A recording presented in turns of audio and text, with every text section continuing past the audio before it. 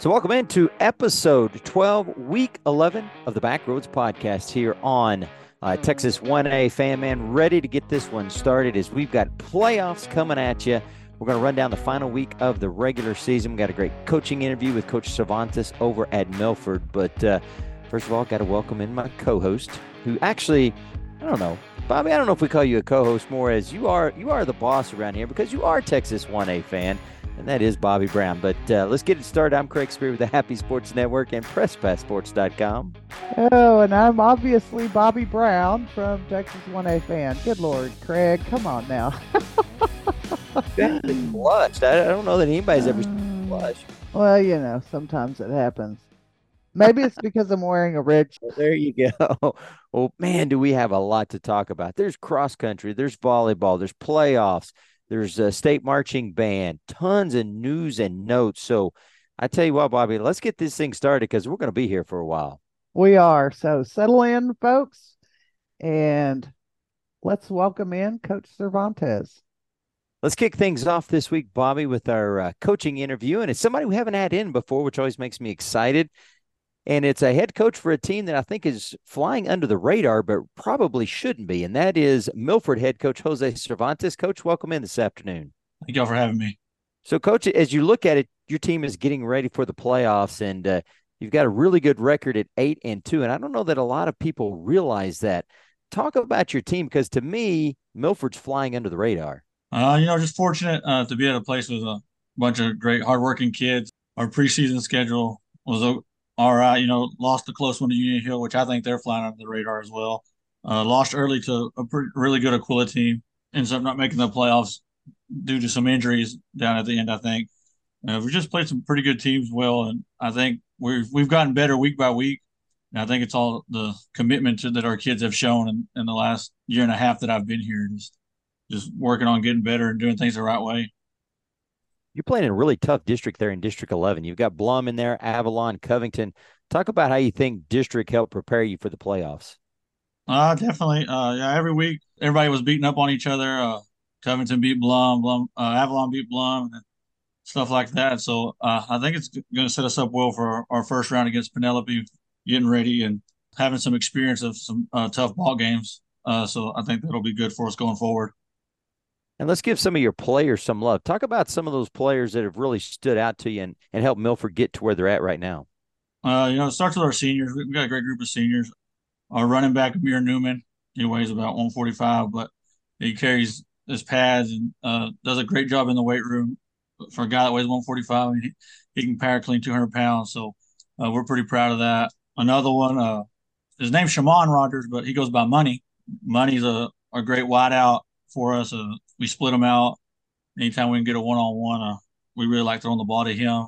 Other guys are our quarterback and spread back. Corey Serrata does a good job for us. And then our big lineman, D-Man and Curtis Smith and Matthew Lara do a good job for us. All right, Bobby, we're going to have to add that one to the list of names that we love out here. Money Rogers. I love that. That's awesome. Coach, when you look at the Bulldogs team, what do you think you need to do to be successful as you move into this bi-district game against Penelope? We've got to block well. We've got to take care of the football.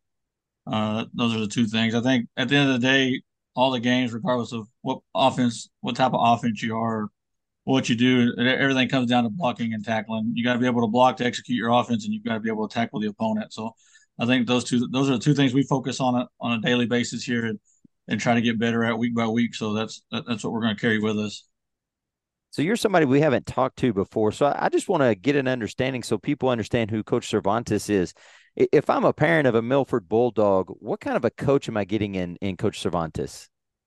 A guy that's invested full time. I was lucky enough to work for Coach Lee down at Strawn for 6-7 years, and we had a heck of a run together. I wouldn't call him my dad. We're more like brothers. We still talk on a daily basis, bounce ideas off each other, always still playing pranks on each other all the time. When I got there, I was young. There's a lot of stuff I didn't know, I didn't understand, and he was hard on me, and it just showed me the right way to do things and to care about kids and stuff. And not that I didn't, but it just made me have a better understanding for it. And what Milford's gotten here is I'm fully invested in these kids. I do anything for them. We do anything and everything. our weight room was in horrible shape when I first moved here. It's still not in the best shape, but we've painted it. We've done stuff. I'm a self starter. I mean, I don't ask these kids to do anything that I wouldn't do myself. I'm hard. I am hard on kids, but at the end of the day, I always try to tell them, I care about them and I'm hard on them for a reason. Life's not easy. Life's unfair. What I try to tell them. Sometimes you do things the right way all the time, and you could run into a string of bad luck. And that's what happened to us about a month ago. We lost a starter. His name's Adrian Alvarez. Dislocated his kneecap at the game, we thought, and then he got care flighted from three-way to Fort Worth. And I mean, it's just a great kid. I mean, showed up all summer, was in the weight room all summer, did things the right way, and just one freak play. It's cost him his season, and now the doctors have given him only a 25% chance of ever playing football again next year for a senior year. So, and that's what I try to tell the kids. I mean, life's not fair. A guy that's done everything for us the right way, that I would say is one of our program builders, is that happened to him, and life's not fair. And that's just what I try to tell the kids, even in bad times, you got to be thankful for what you have. So, how proud is the Milford community of this playoff game coming up here this next week? Really proud. They hadn't made the playoffs like last year, like for 2-3 years in a row, which is really uncharacteristic of Milford. And then last year we got in and drew the hard draw of Abbott right off the bat, so it was short lived. This year there's a lot of excitement. We're district champs. We're probably still going to be an underdog to Penelope based on the rankings and all that stuff. We feel good about ourselves going in, and then I just think it's this year's been kind of weird out in our region. I think anybody can play with anybody, so we're excited. The community's excited, so we'll see what happens. I always like going to Milford games because you just never know what's going to happen. It's always exciting near the stands. Loved it. Yes, ma'am. So, Coach, I have to ask you because anybody who's seen Texas 6 and 6-man football would know who you were if they could see you. We've got you on a Zoom call here, and they would know who you are. But, Texas 6 about strong those first two seasons. How interesting to you was it having the camera crews around all the time while you're still trying to run a program there? I really wasn't about us. I think it was frustrating. I think at times, just you know, them tapping on the shoulder, fix your mic, or do this or do that, and but it was about the kids. I think, and being able to tell some of those stories that some of those kids go through. It wasn't my favorite thing in the world, and then unfortunately, the second season, I really had to be more in it because Coach Lee was going through what he was going through with his dad. So played a bigger role, even though I didn't want to. But like I said, it wasn't for me. But I know the kids and y'all enjoyed it. But I'm not. I'm a pretty shy guy, so not don't like the cameras.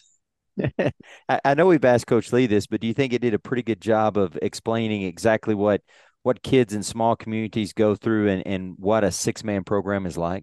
Yes, absolutely. That's something me and Coach Lee talked about when we were there. He's coached so long that he's seen the same problem 3 or 4 times. It's just a different name. It's Johnny. It's Matthew. I think all of us at these small schools go through it. We have the kids that are great kids but don't have the greatest home life, or we have the kids that have parents that just aren't the best parents out there. We've seen it all, and I think for everybody to be able to see that, I think makes them understand like, oh, they go through the same stuff over there as well. Well, Coach Cervantes, we can't thank you enough. You're one of those coaches that help lead those young men down the right path, and we can't thank you enough.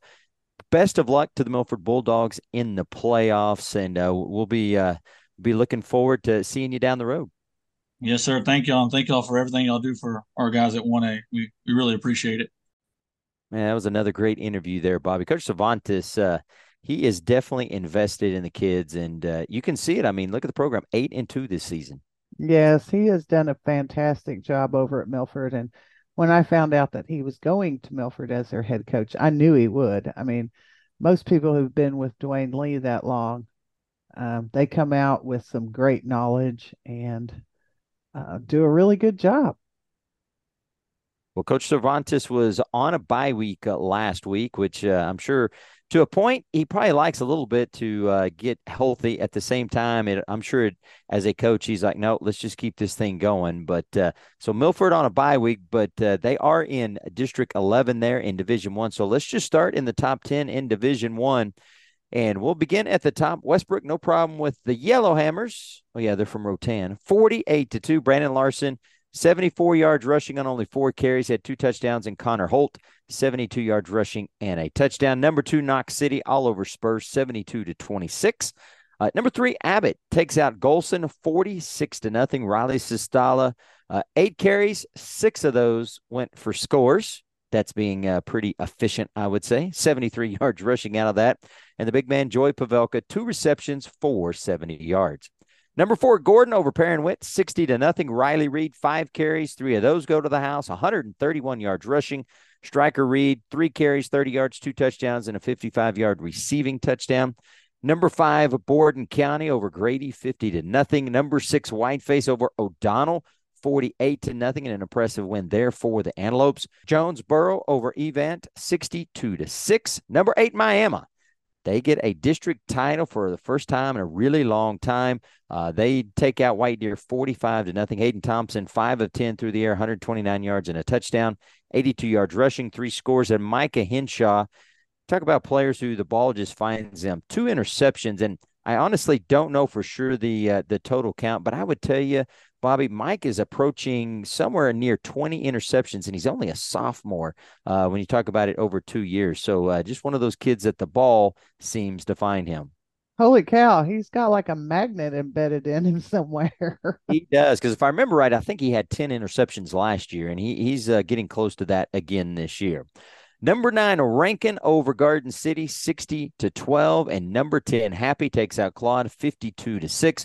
Cutter Hodges, 108 yards rushing, 3 touchdowns. Noe Juarez, 6 of 8, 124, 3 touchdowns through the air. Also had 96 yards rushing and a touchdown. So there's the top 10 in Division I. As you can see, all of the ranked teams won, and for the most part, they won very handily, taking care of business, which will set up the playoffs. And we're going to talk a lot about the playoffs coming up, but let's move down to Division II, where it was Benjamin all over Kroll, 56-8. And Benjamin's got things rolling. Grayson Rignan, 143 yards rushing in this ball game, had a couple of rushing touchdowns. He also had a 24-yard fumble return and began the second half with a 65-yard kickoff return in this one, as Benjamin is rolling on all cylinders. Should be interesting to see what they do in the playoffs. Austin Hernandez for Kroll. Man, that is a name that I don't think people understand how good Austin Hernandez is over for the Wildcats. 20 carries, 137 yards for Coach Parsley and his Wildcats. That's a good player there, and one that I don't think gets enough attention, Bobby. No, I don't think so either. Well, let's keep going on down the top 10 in Division II. Number 2, Jayton, no problem with the Rangers from Patton Springs, 56-0. Klondike rolling over Wilson. Number 3, the Cougars, 56-0. Number 4, Oglesby takes out Buckholz, 62-0. There's a theme here, Bobby. Mm-hmm. And I'm going to skip, and I'm going to come back. Cherokee takes out Lone, 58-6. It was Newcastle over Forestburg, 48-0.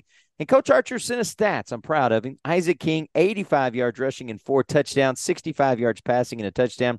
And London Martinez, 4 carries, 49 yards and a touchdown. I'm going to harass Coach Archer the next time I see him, but that's you know what? I've got to say, though, that this season, since we're through with regular season, I want to give a huge shout out to every single coach who was very consistent in, or even just sent us stats one time. I mean, on this podcast, people listen to it. Kids love to hear their stats. I'm sure other coaches like to hear those stats too, because then they can pick out kids to really, Exactly. But thank you for all of you who sent those stats to us on a weekly basis. I can't tell you how much we appreciate it. Yeah, no doubt there. The final game in Division II, maybe the game of the week in a 6-man football, and that was number 6 Amherst and number 7 Whit Harold doing battle, and it was Whit Harold taking out Amherst 46-32. Bobby, we knew that was going to be a close one, and it ended up being one. But both of those teams, that is a heck of a 1-2 combination there in District 2. It really is. And we broadcast that game, and I knew several people who were there, and it just went back and forth. And Amherst just couldn't stop Whit Harold's offense at one point. That's a very respectable score. And we knew it was going to be close. And before the game, someone asked me, who's going to win that game? And I really couldn't say. Yeah, no, I couldn't either. I really wasn't for sure. And, that score 46-32, I think is very indicative of what happens when two really good teams play each other in six-man football. The persona that, it's just basketball on a football field and everybody running up and down and scoring like crazy. No, when you get two really good teams, both have good defenses, and it becomes about how opportunistic you can be on offense, getting turnovers. And you see that 46-32. That is the type of really good football games we see in six-man football. Oh, totally agree. And I think everybody would agree with you. But I think that what's going to happen here in the next couple weeks of the playoffs, we're going to see a lot more games like that, Craig. We definitely will. Hey, let's go through some other scores out there that impacted districts. In Division One, Spring Lake Earth over Crest 70-28. So Earth gets the number 1 seed. Crest gets the number 2. Follett takes out McLean 70-14. Follett picks out the number 2 seed out of that district. It was Highland over Roby 54-8. Cooper Bowen 6 carries, 61 yards, and 4 touchdowns. Also had a 56-yard receiving touchdown. And Braxton Smith, 2 of 4, 85 yards and a touchdown. Also rushed for 91 yards and a score as well. Penelope, man, what a ball game between Penelope and Coolidge. And it was the Wolverines coming out on top of the Yellow Jackets, 50-48 in a game that was back and forth all night long. It was. And, early, I think what helped was that Penelope pretty much punched him in the mouth from the get-go. And I think that caused Coolidge to say, whoa, whoa. And then they finally started catching back up. And by the end of the game, it was a battle. Well, the scoreboard definitely shows that the Wolverines, I guarantee, is surprising some people, making the playoffs, and that's who Milford's going to get. But they take down Coolidge 50-48. We talked to Coach Bragdon last week, and his Union Hill Bulldogs take care of business this week.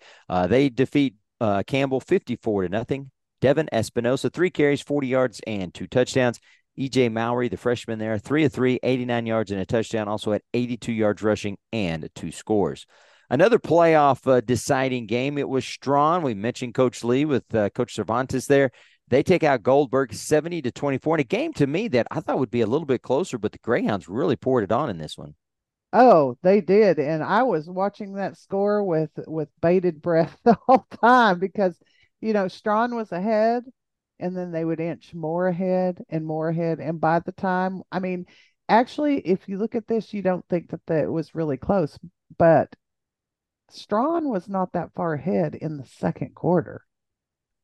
And then all of a sudden, Strawn caught another gear and off they went to the races.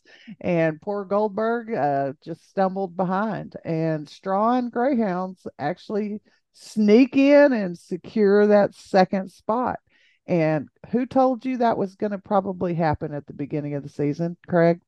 That would be Bobby Brown. That's right, because I've been telling people, everybody has texted me shocked that Strawn got in. And I'm like, why are you shocked? You should never be shocked when that happens, ever. Never bet against Dwayne Lee. No, that would be a horrible bet. It would be. Other scores out there, Ira and Hermley. And boy, this game was close for a long time, but Ira pulls it out 54-36. So they move into the playoffs because otherwise we'd have had a flat out mess in that district. It was going to be a mess, but the way they do their point system in that district, Hermley didn't have a chance, even if they 45'd Ira. And that is the fun part, or I guess it depends on which side of the coin you are on the scoring playoffs there and how that works. Because just so folks understand, most districts either have 15, 17, or 24-point tiebreakers. If they have a 3-team tiebreak, and you can get up to 15, 17, or 24 points, but that's where you cap. So even if you 45 a team, you only get those certain number of points, and they take those 3 teams and see who is where each other is at. And so it can be very interesting. I had to calculate a few of those up here myself, and it can get convoluted, and sometimes you figure out that you're just not very good at math. I was going to say, you're going to have to do a lot of math sometimes to figure that out. So kids in school, if you ask, when am I ever going to use this? Well, if you're a coach, you might use it to calculate playoff points. So there you have it, Craig. No doubt there. Irion County over Very Best, 86-38. The Hornets in the playoffs. Silverton gets the forfeit against Headley 1-0. And Coach Hearn there, his squad is now going to go a month before they get ready to take on Amherst, which we'll talk about. And I know he's not thrilled about that, but just the way that the schedule worked out. Paint Rock takes out Panther Creek 48-2. It was Avalon over Blum 60-14. Menard and Eden in a rivalry battle. And this one started out more as a tearjerker as Coach Campbell, one of the coaches there for Menard, lost his wife unexpectedly the night before. He was still on the field, Bobby. Both teams met in the middle of the field. They said a big prayer with him, gave him big hugs. And, that's one of those, no matter how much rivalry games go on, both schools embrace each other in tragedies like this. That is right. And, our hearts and our prayers go out to Coach Campbell, his family, and the whole community. That Highway 83 rivalry is something else between Menard and Eden. But, like you said, once these things kind of happen, they all come together as a community to offer support and solace. They do. So Menard wins that one 38-32 over Eden. And then the last game I want to talk about was quote unquote I guess you would call it the title for the Outlaw Bowl, or who's the best outlaw team out there. And it was the number 1 and number 2 teams in sixmanfootball.com as far as independent rankings go. And Booker, in their first year down, takes out Weatherford Christian 70-58. Safe to say the Kiowas are thrilled to have made the move from Class 2A to 6-man. Yes, and there was another one between Runge and Benavides. Runge came out on top on that one. I really don't know the score. I just know that Benavides was very happy to have played.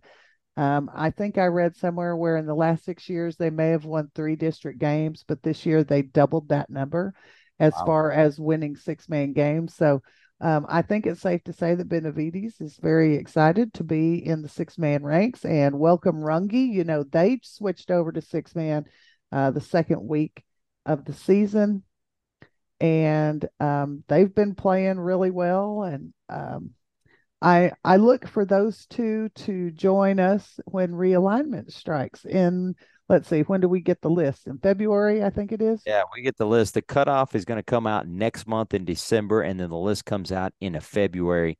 And I don't want to derail the show too much, but a snapshot day, obviously a big topic for a lot of coaches.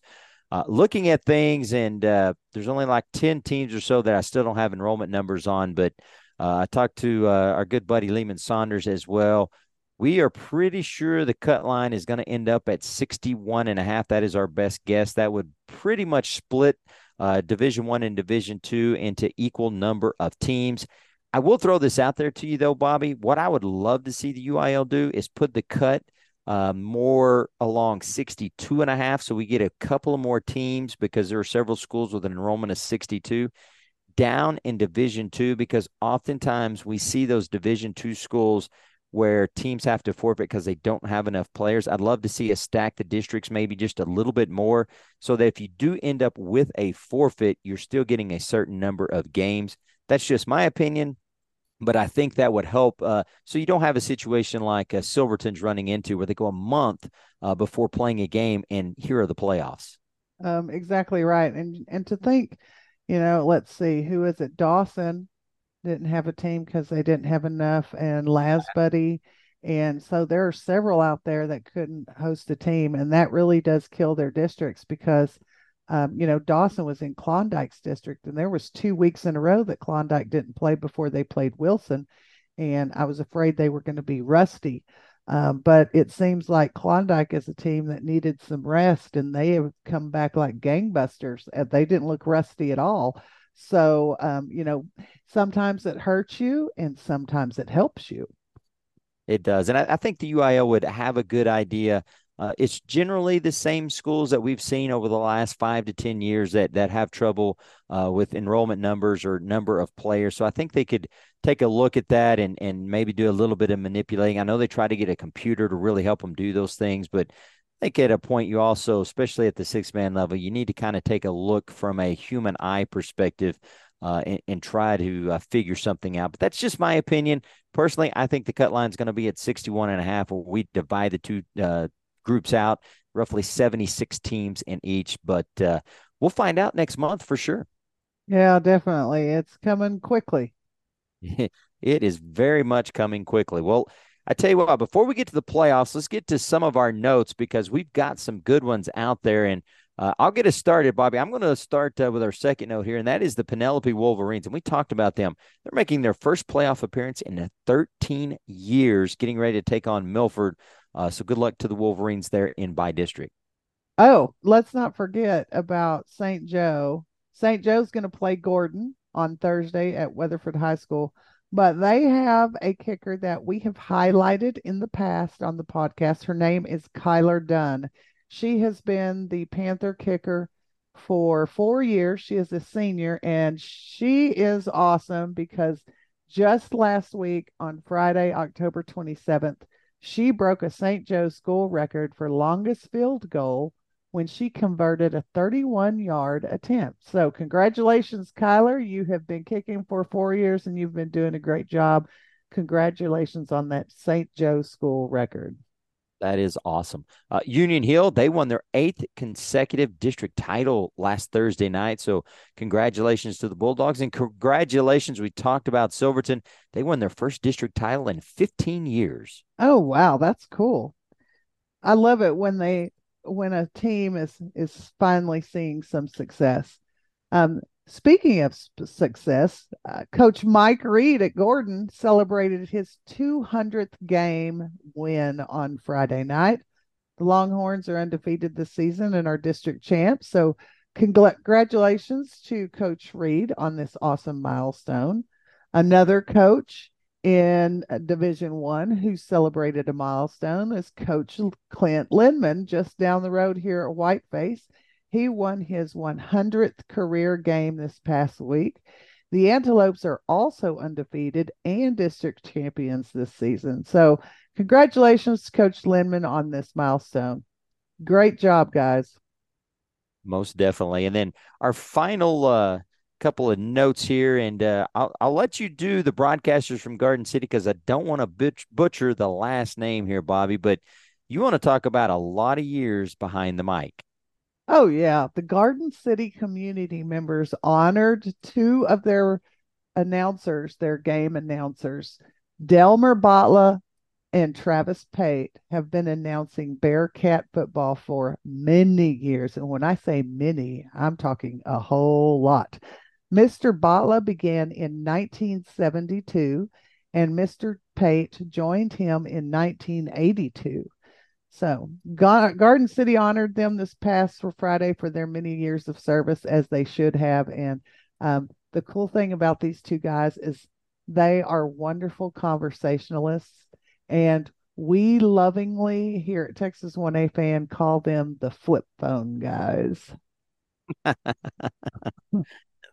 That is outstanding. Well, last note we've got here before we get to the playoff pairings and talk about those is I know you want to give a shout out to Armando Vega Trucking there from Amherst, and I'll let you tell the folks why. He contacted us. We were set to broadcast the Amherst and Whit Harrell game, and he contacted us and asked if he could sponsor us. And it has always been our policy here at Texas 1A Fan that this is our passion, and we don't accept money because you know what, 6-man communities have a hard time funding some of the many activities their small schools have. So I explained that we would never take money, and if we couldn't do it, we would stop doing it because of money.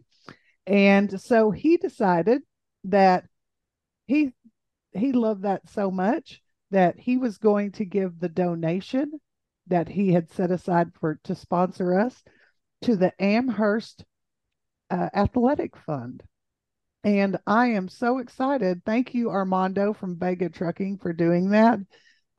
It's an excellent idea. I know that schools are constantly doing fundraising things for raising money for their activities. So I just thought, you know what, maybe I'll say let Armando start a movement, and if we're coming to cover you, if you feel strongly about sponsoring us as Mr. Vega did, go ahead and give the money that you would give to us and give it to the school for their activity fund. Well, that is a great job there by Mr. Vega, and we do appreciate that. And you're right; it is about the love of what we do here, not about the money. And we want to make sure people understand that. Yeah, could we make some money? We could, but for us, it's about just highlighting six-man communities and players, and showing our passion, just as those players and coaches and community show their passion. Exactly. Even though we're not from every single town, we love every single town and we really want those kids to shine. That we do. Well, speaking of shining, let's get to it, and let's get to the playoff pairings. And since we were talking about Amherst, we'll just start in Division Two, Bobby. And kind of what I want to do is we won't go over every single matchup because I don't know that everybody wants to be here for that long. But I think what we need to do is kind of give our impressions on what we see out there, and maybe give the folks a couple of teams to watch for, and then maybe if we feel like there's a dark horse in a region, that as well. So I'll kick us off here. They're in Region 1 in Division 2. This thing is loaded with some really quality teams in it. I like Klondike and Whit Harold in this one, but I do think if there is an underdog team coming out of here, and I know where you're going to go, but I'm going to go the opposite side. I think the winner of Silverton or Amherst is the dark horse coming out of this region. Ooh, you think that either Silverton or Amherst is going to win Region 1? Is that what you just said? Well, I'm just saying if there's a dark horse, I like Klondike or Whit Harold to win this region. But if there's a dark horse that we're not looking at, I like it to be Silverton or Amherst. Okay, so that's why I repeated what you said because I didn't understand it that way at all. Because I was like, "Are you crazy?" Sorry. That's my Sunday phrase. Are you crazy? Uh, you're right.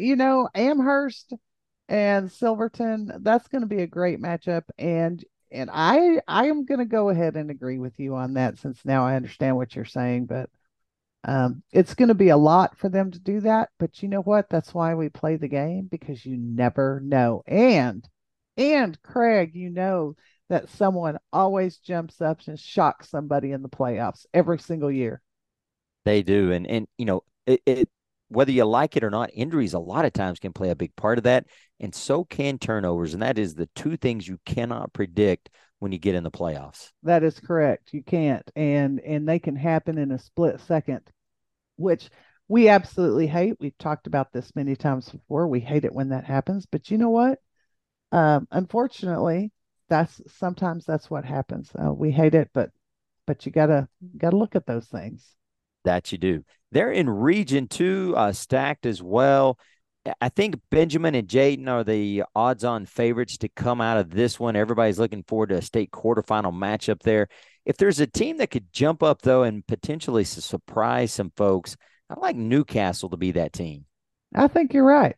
Newcastle has played very well this season. They have really flown under the radar.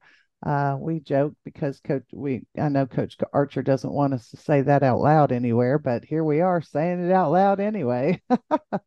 But yeah, Newcastle, they have some very good players and they're playing really, really well together. Again, look, there's Strawn sitting there. Oh, they are. And they took care of business against Goldberg. I mean, they took care of business, and you never know when they're going to jump up. I mean, it's just there's a lot going on in Region 2. Let's put it that way. There is. I promise you, Coach Staniland is not thrilled about having to match up with Kroll in the first round either. That's a big time heavy duty battle as well. Moving down to Region 3, and when you look at this one, as much as I want to try to find some folks here, I really think Oglesby is the odds-on favorite out of this region, but Iredale might be a team that people need to keep an eye on. I think you're right. And who was it that was telling us that? That was Coach Dixon, wasn't it? Think so. I think it was. He was telling us, you got to look out for Iredell, and look at that. There they are, the winner of District 12. But another team that I really haven't heard a lot from, and we know that they're good every year because Coach Johnson does a fabulous job over at Calvert. But the Trojans have been really quiet this year, so I don't know really how that's going to come out. But Iredell's sneaking up on some people, and I agree about the dark horse title for them. Yeah, I'm with you there. Region 4, and it's funny because it's easy to sit here and look at this region and go, Richland Springs, Cherokee, matchup number two district competitors in the state quarterfinals. But my dark horse team, I don't know if you want to call them a dark horse, but it is a team getting healthy, and I guarantee you nobody wants to play them in the playoffs, and that is Lorraine. You're right. You're right. I think AJ Williams is getting healthier every week. I do know that they had a hard time with Blackwell. What was that, 2 weeks ago? Right. But Blackwell almost took it, but they had a hard time with them. So, how many times have we seen a team turn completely around in 2 weeks' time? We have, and we do know that Lorraine at points in time in this season, we're missing as many as 5 starters, and that's tough to overcome. So to a point, their football season is just now getting started. I know they did lose, I think, 1 starter for the year to injury, but they're for the most part getting back healthy.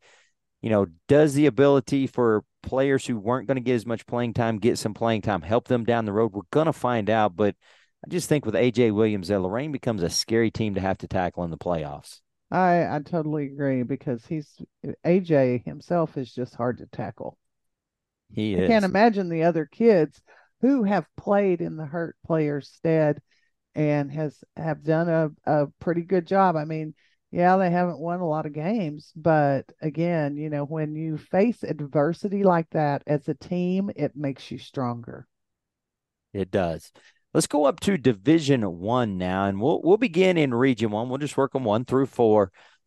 Region 1 is an interesting region, and yes, I call the Happy Cowboys in that one, and I call it interesting because there's just a lot of firepower here, but yet the odds-on favorite is obviously the Knox City Greyhounds, and everybody's been looking at them, but I think Happy's really good. I think Miami's really good. And I think a dark horse team in this setup could be either Spring Like Earth, but don't look past Follette either. Happy is going to have a heck of a ball game with the Panthers on Friday night there in White Deer. You're right, they are, but I think maybe we've forgotten something. Valley played Knox City extremely close. You can't knock out the Valley Patriots just yet. And I don't know why I feel the need to say this, Craig, but we're just talking heads. Everybody's probably sitting there just yelling at their whatever they're listening to this podcast. Talk about my team. Yeah, that's right. We love all of them, but we're just trying to we're trying to talk through some of this stuff based on what we've seen the past, 11 weeks. So, Exactly. And so much changed because, they're in Region 1. Miami's undefeated. A lot of people probably in the state don't realize that. And Miami is one of those teams that, no, they haven't had the strongest of schedules. And that's what people look at and go, was this team for real? Real. Well, I can tell you they're for real. Does the fact that they haven't had to play some of these tougher teams, though, does it hurt them in the playoffs? That, to me, is a legitimate question. But it is. that's a really good team. And you just, you look at it, Happy, can they take out Follette in the first round? That's going to be a really tough matchup. Then you get Knox City most likely in the second round. Knox City's standing there going, look, we're ranked number 1, number 2 all season long. There is no other question. We are the favorites coming out of this region, and that's hard to deny, but it is going to be a very competitive region, in my opinion. I think so too. I think this one's a crapshoot. Now, if Knox City was playing like they were earlier in the season, it wouldn't be. But I feel like they've like kicked, like maybe it kicked open the door just a tiny bit, and someone might just jam that door right down their throats. So don't be surprised if something like that happens, because Region 1, you're right, it's a mess. This thing could go anyway. It definitely could. We'll move down to Region 2, and It is hard to sit here and go, anybody's getting out of this region other than the Westbrook Wildcats. Ranked number one in the state, been 1, 2, 3, somewhere in that vicinity all year long. Obviously lost the first game of the year from Knox City, which just seemed to tick them off more than anything. And the Wildcats have been playing crazy ever since. But a team that you told me about at the start of the year, and I don't know that we actually put that on the air, but I know you told me behind the scenes, you said to watch out for Coach Ritchie and the Borden County Coyotes. And well, guess what? You better watch out for the Borden County Coyotes. And a team that I talked about that people better watch out for as we headed into this thing was the Whiteface Antelopes. Well, guess what? Here we are. Whiteface, Borden County, Westbrook. I think Whiteface, I would call them the dark horse. I like Westbrook and Borden County, but man, what a competitive region this will be with those three. It really will be. And I haven't seen Buena Vista, but it seems like the winners in this region right here are incredibly good. This might be a crapshoot. I mean, Westbrook may believe that they've got it all sewn up, but again, someone's going to jump up and surprise somebody. No doubt there. Well, and you talk about surprising somebody. We talk about those teams. We're overlooking a team that's been in the top 10 for most of the year, and that's Rankin just because they've got to play Westbrook first round. What a matchup is that one going to be? It's going to be a really good matchup because remember, they played Westbrook earlier in the season and they didn't score anything. I mean, Westbrook just totally destroyed them. However, we've gone through about 8 weeks since that happened. That's 2 months. You can grow a lot and become much better and much more successful in 2 months. So that might be a much better game than what everybody is anticipating. So keep your eye on that one. Down in Region 3, it's pretty easy to say that everybody is keeping an eye out for Gordon and Abbott in the state quarterfinals. They are the heavy favorites, but to me, if there is a dark horse or a wild card team in this one, it may be Union Hill. Undefeated, as we talked about with Coach Bragdon, they're not going to roll over in this region. No, they're not. And I don't think many people have seen what they've got. I'm going to have to wholeheartedly agree with you on the Union Hill Dark Horse title because, everybody's been talking about Gordon. Few people are talking about Abbott. And then here comes Union Hill. They're undefeated and district champions. And it's not like they've played a tiny schedule or anything. So, Region 3 should be very interesting as well. Yes, it should be. And a game, and we've talked about it a couple times. Milford Penelope is going to be a great first-round matchup there as a by-district game. Oh, my gosh, I know. I can't wait. We're going to have a photographer at that game, and I am so glad that David is going because he's going to get to see a heck of a ball game. He will. Finally, we'll finish things off in Region 4. And when you look through this, there's not a lot of big names down there. Jonesboro, I think, is the odds-on favorite to come out of that region. As you look through this thing, May, believe it or not, as the runners-up to Jonesboro might be the other team that people look at. I struggle to find a dark horse in this one, Bobby, because everybody else that we talk about outside of Jonesboro and May, I think to a point are dark horses because it is a wide open region behind Jonesboro. I think you're right. And those two, like you said, are in the same district. And so they are battle tested.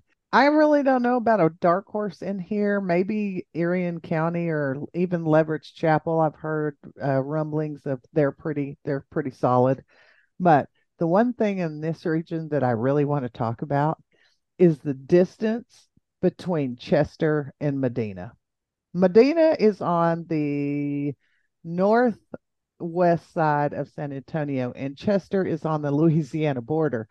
Can you imagine where they're going to meet to play? I mean, it looks like I got the map up here, and they could meet in Brenham or Bastrop or College Station, or, I mean, any of those areas in there. But that's a haul, Craig. That is a haul. If neither team can decide on where they want to meet at, sometimes we see this where they can't decide on a neutral site as far as distance between the two. And so they'll find this third part of the triangle where they'll go to that. Well, that would find them in Amarillo. I'm telling you that this triangle is like the whole state of Texas. But I saw that and I was like, I mean, I knew where Chester was, but when you actually see it on a map, it's ridiculous. That's the biggest haul. I think they win the trophy for the longest road trip for a bi-district game. No kidding. Whoever wins that one should get 2 points for a victory in that one, not just one, because just to make that a long road is going to be something. That's and you know what's funny is that is the only game for location, date, and time that I'm missing out of all of Division 1 and Division 2.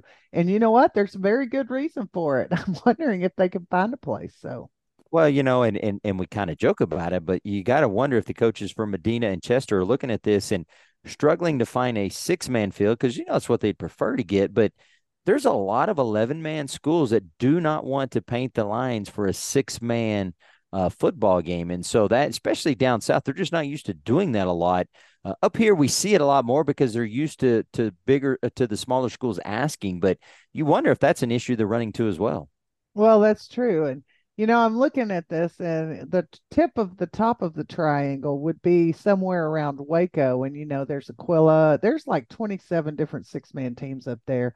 Right. Abbott are up there. There's a whole bunch of teams up there. So if they do choose to go to the fat, I mean, it would be a fat triangle if you drew it that low, but they'd have their pick as long as those teams aren't also in the playoffs on that same day. So No doubt. they have a Thursday, Friday, Saturday. Right now we only have one Saturday game.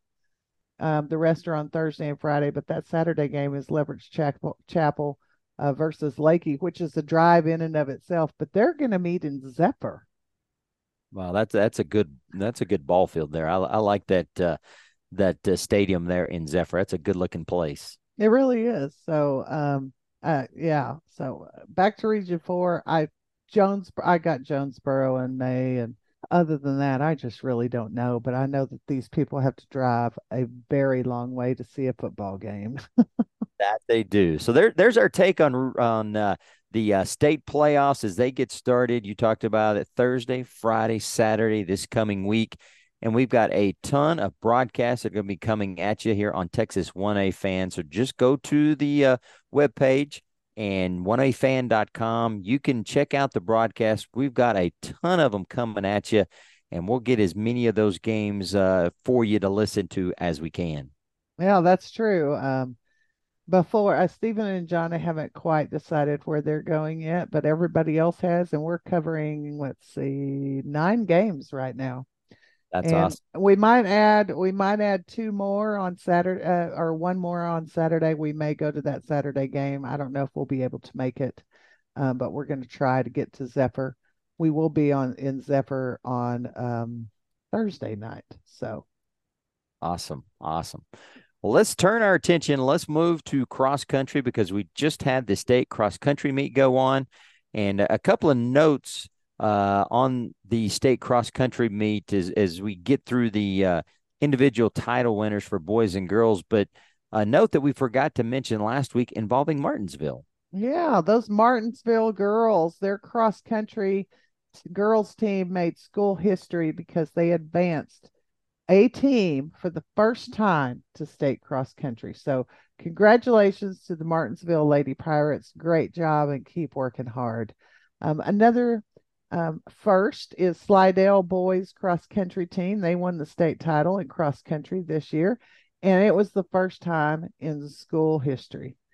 So, congratulations to Slidell.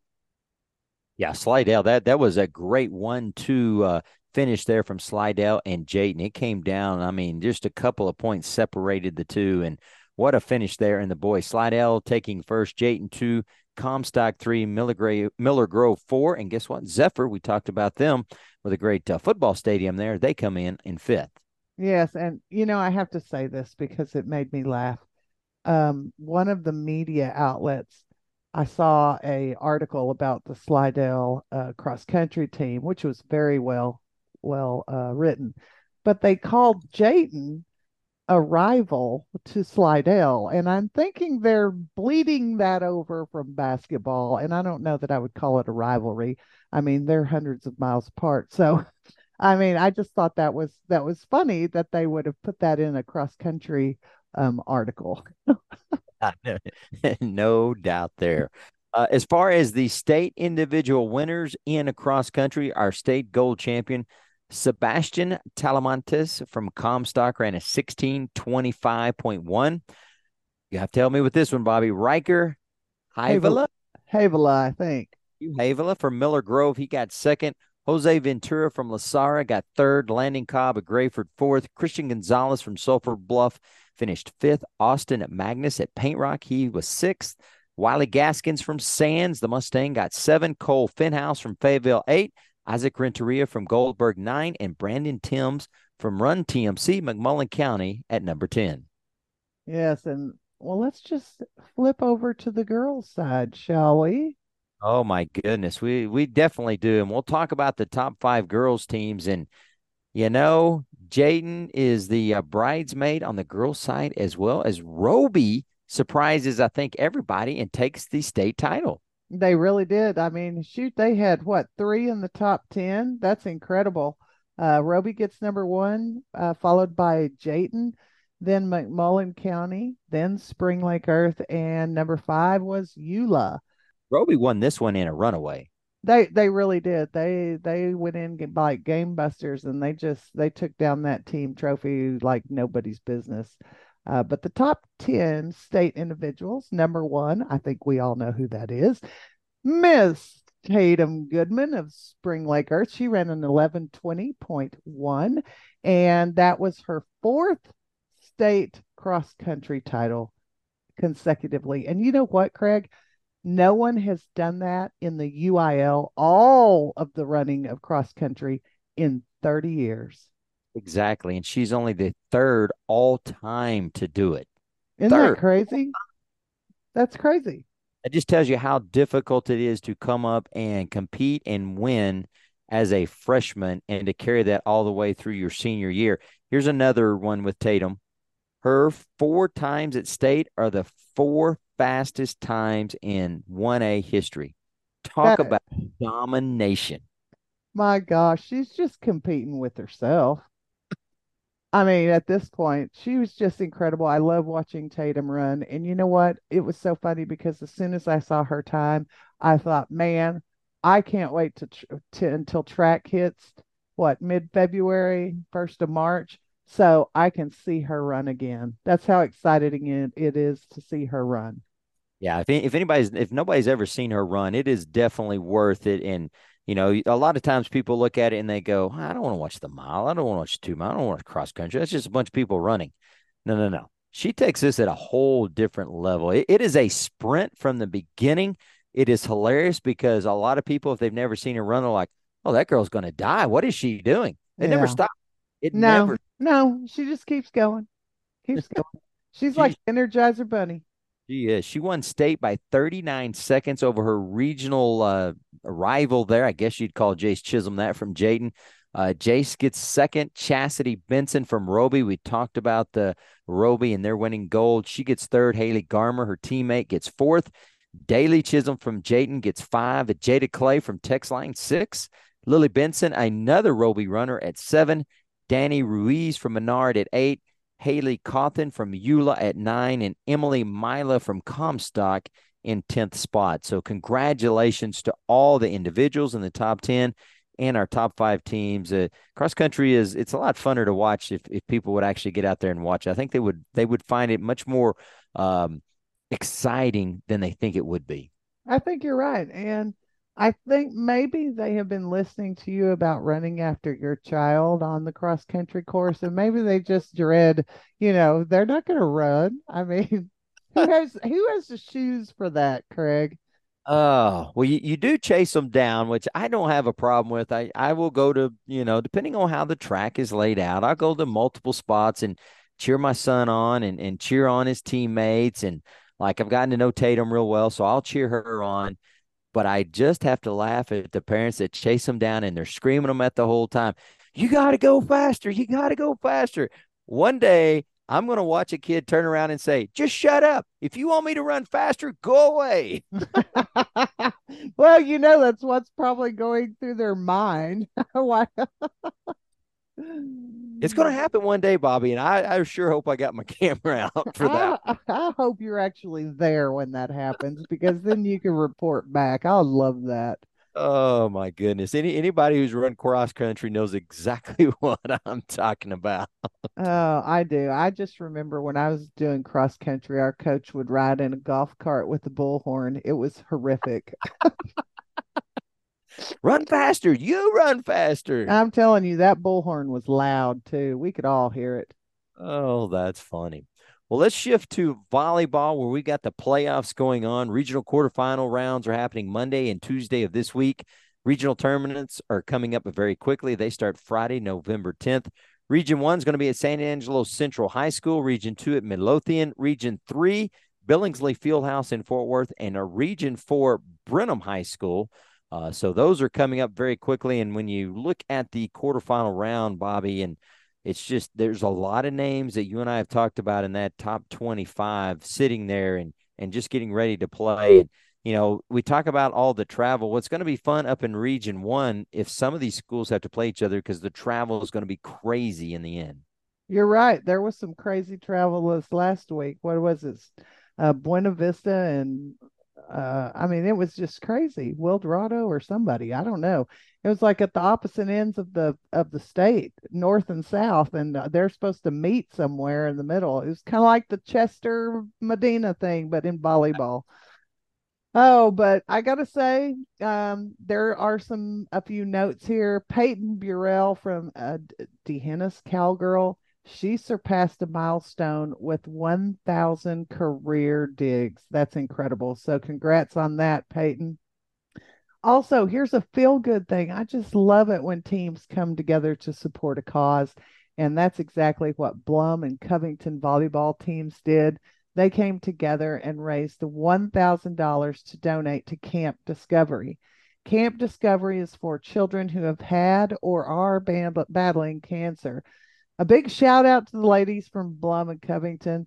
We have put the link to Camp Discovery on the Backroads webpage to go check it out and keep giving to those that are less fortunate to us, ladies. You did a great job. No kidding. That is an awesome job there by Blum and Covington, and proud of those ladies. And that's what it's all about, raising money like that. So we love to see that. Let's go to your favorite thing. That is marching band. And believe it or not, State Bobby is Tuesday. That's right, Tuesday, November 7th. We've got teams competing in the prelims starting at 8:55. And since this is your favorite subject, I'm going to let you talk about the state marching competition. Hey, I love have you ever been to one, Craig? I have not. Oh my gosh. Well, then you don't poo-poo it. Well, I'm not poo-pooing it. I love bands. I really do. Especially in Class 1A, because let's be honest, it is tough for those bands to put out just a ton of noise. This is not like going to a 6A thing where I saw South Lake Carroll about 10 years ago, and about 7,000 students took the field, and it blew you out of your seat. That is not what happens. But it's really fun to watch these bands put on their competition. Happy and Claude played. Claude did their state routine at halftime. I thought it was a great job there by the Mustang band. So I love it, especially in 1A. Not poo-pooing it. I love it, but I know band is near and dear to your heart. Well, it is because, as a twirler and almost froze to death in Darrell K Memorial Stadium when it was 30 degrees and the wind was blowing 40 miles an hour. When you were wearing nothing, because as a twirler, you wear these skin-tight outfits. Yeah, so I looked like I was in my bathing suit out there in the winter, but we got second that year behind Plains because Plains was 1A and, Jayden was 6-man, so we had to lump ourselves in with 1A. But yes, it is very dear to my heart, and they are going to march on Tuesday, and I can't wait. I hope it's on NFHS. I think it is because I'm going to watch it. But here are the bands competing on Tuesday, and I'm reading them in order for prelims, and those prelims start at 8:55 a.m. First up will be Cross Plains, followed by Meridian, then Claude, Knox City, Runge, Irion County, Pettis, Whiteface, McDade, D'Ennis, Spring Lake Earth, Monday, Menard, O'Donnell, and Baird. If the teams of those bands, whoever makes the finals, they will compete later in the afternoon, and those bands who do make the finals will be announced by 1:15, and that's according to the UIL marching band website. Well, a big good luck to all of those bands. I think it's great that they made it there, and it is not every 1A school has a band, so those that do have a band find them very, very useful. And I think it gives them a little extra momentum when that band's playing in the stands on a Friday night. I think it does because you got like real live music. Lots of people are very good at playing with the loudspeakers and stuff, but it just hits different when there's live music from a band and they're trying really hard. It does. Well, believe it or not, Bobby, we got two things left to get to. So let's do basketball, and then we'll do our heart of the 1A community. But basketball, believe it or not, is getting started. There are games going on this week, scrimmages, games, you name it. It's here. And as a former basketball player, I know you love to see the round ball out there and bouncing in a gym. Hard to believe as by districts going, we got basketball coming up. But we want to bring up a couple of rules that people need to understand and be aware of. And the first one has to do with an official's abuse policy. And, this policy came out last year. I don't know how much they followed it, but it's a point of emphasis again this year. And really, it comes down to if you're listening to this and you are a parent, we have got to figure out how to keep our mouths under control and our tempers under control. Because as much as we want our sons and daughters to do well, if we don't have officials in a gym, we don't have games. And that end of the day is how this works. And really, it comes down to if a school gets reported a minimum of 3 separate incidences for verbal abuse, physical abuse, or threats of physical violence, those are going to get filed with an executive committee. And if they determine that your school is not a safe place, they've got 7 school days to submit a written plan to detail how the school is going to address those problems. And if not, they no longer will provide officials for your home games, which guess what, folks? That means every one of your games goes on the road. That is the last thing you want to happen to your school. That's right, because you'll be traveling a lot. And with gas prices like they are these days, you don't want to do that, I promise. Many schools have put this out on their Facebook page. That's why we're mentioning it today. Go look. I'm sure it's out there. If you want to find it, it's there. Also, on top of that, we have some new basketball rules, Craig. Folks, listen carefully because this applies to number one. Don't abuse the officials and the folks at the scoreboard operators, because if you don't understand this rule, you're going to be one of those screaming, and you don't want somebody to look at you and go, they changed the rule, so hush. So listen up closely because this is a massive rule change. It is, and it's for junior high and high school, and it begins this year. So girls started games this past Friday. Boys are starting scrimmages because they're a week off from the girls' schedule. But here's the new rules. So listen up. Junior high and high school basketball rule change. Fouls. There's no more 1-on-1 at all. So just get that out of your head. It's not going to happen ever again. Bonus will always be 2 shots. Bonus will begin at 5 team fouls. Team fouls reset each quarter. That's a big one right there. Yes. Fouls reset each quarter, and you got to get 5 team fouls before you get the bonus. And the bonus is 2 shots. Now, here's an additional information. The scoreboard will show a max of 5. You know how the scoreboard would go up forever. You could show 20 fouls if you wanted to. No, they're only going to show 5, and they will be fouls per quarter.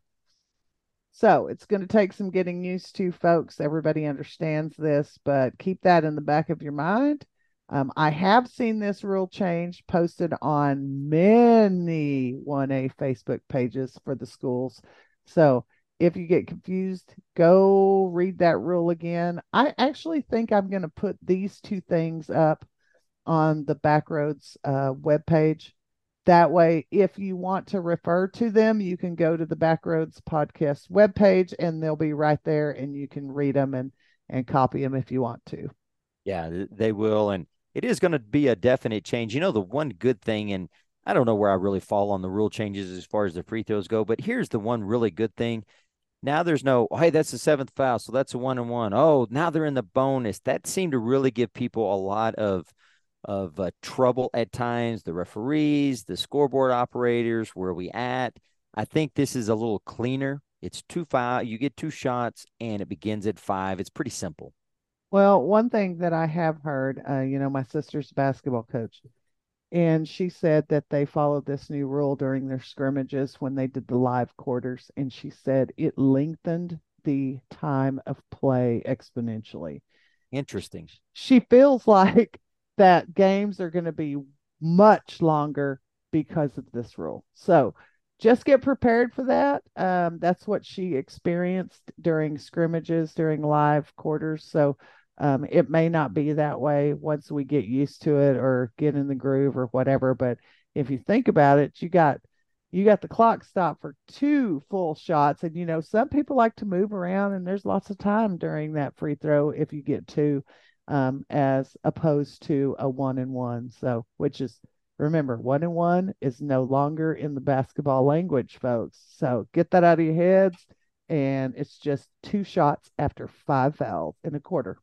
It will also make it a little more difficult, I think, for squads to come back, because oftentimes they wouldn't have a lot of fouls and would want to put you in the 1-and-1, hoping you'd miss and get the rebound. Now you get 2 shots, so it'll be interesting how many comeback victories we see based on this rule change. I totally agree. I think it's going to be fun to see how it all plays out.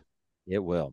Well, let's finish things off with the heart of the 1A community, and the Hermley Lady Cardinals had something really cool that they did. And Bobby, tell us about it. One of their rivals is Borden County in softball. We all know that. Softball, Borden County, Hermley, they're always in the playoffs and they always play each other to see who goes to state.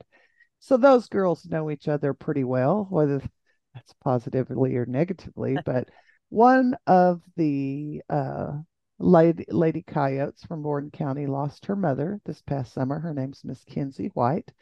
And the Hermley Lady Cardinals found out about that. And so they did a fundraiser where they rallied support around Kinsey, and they asked her to attend one of their Lady Cardinal scrimmages this past week. And she did. And they presented her with a donation. But more important than that, they showed support and love to a supposed rival. And, that's how you do it. That's the heart of the 1A community.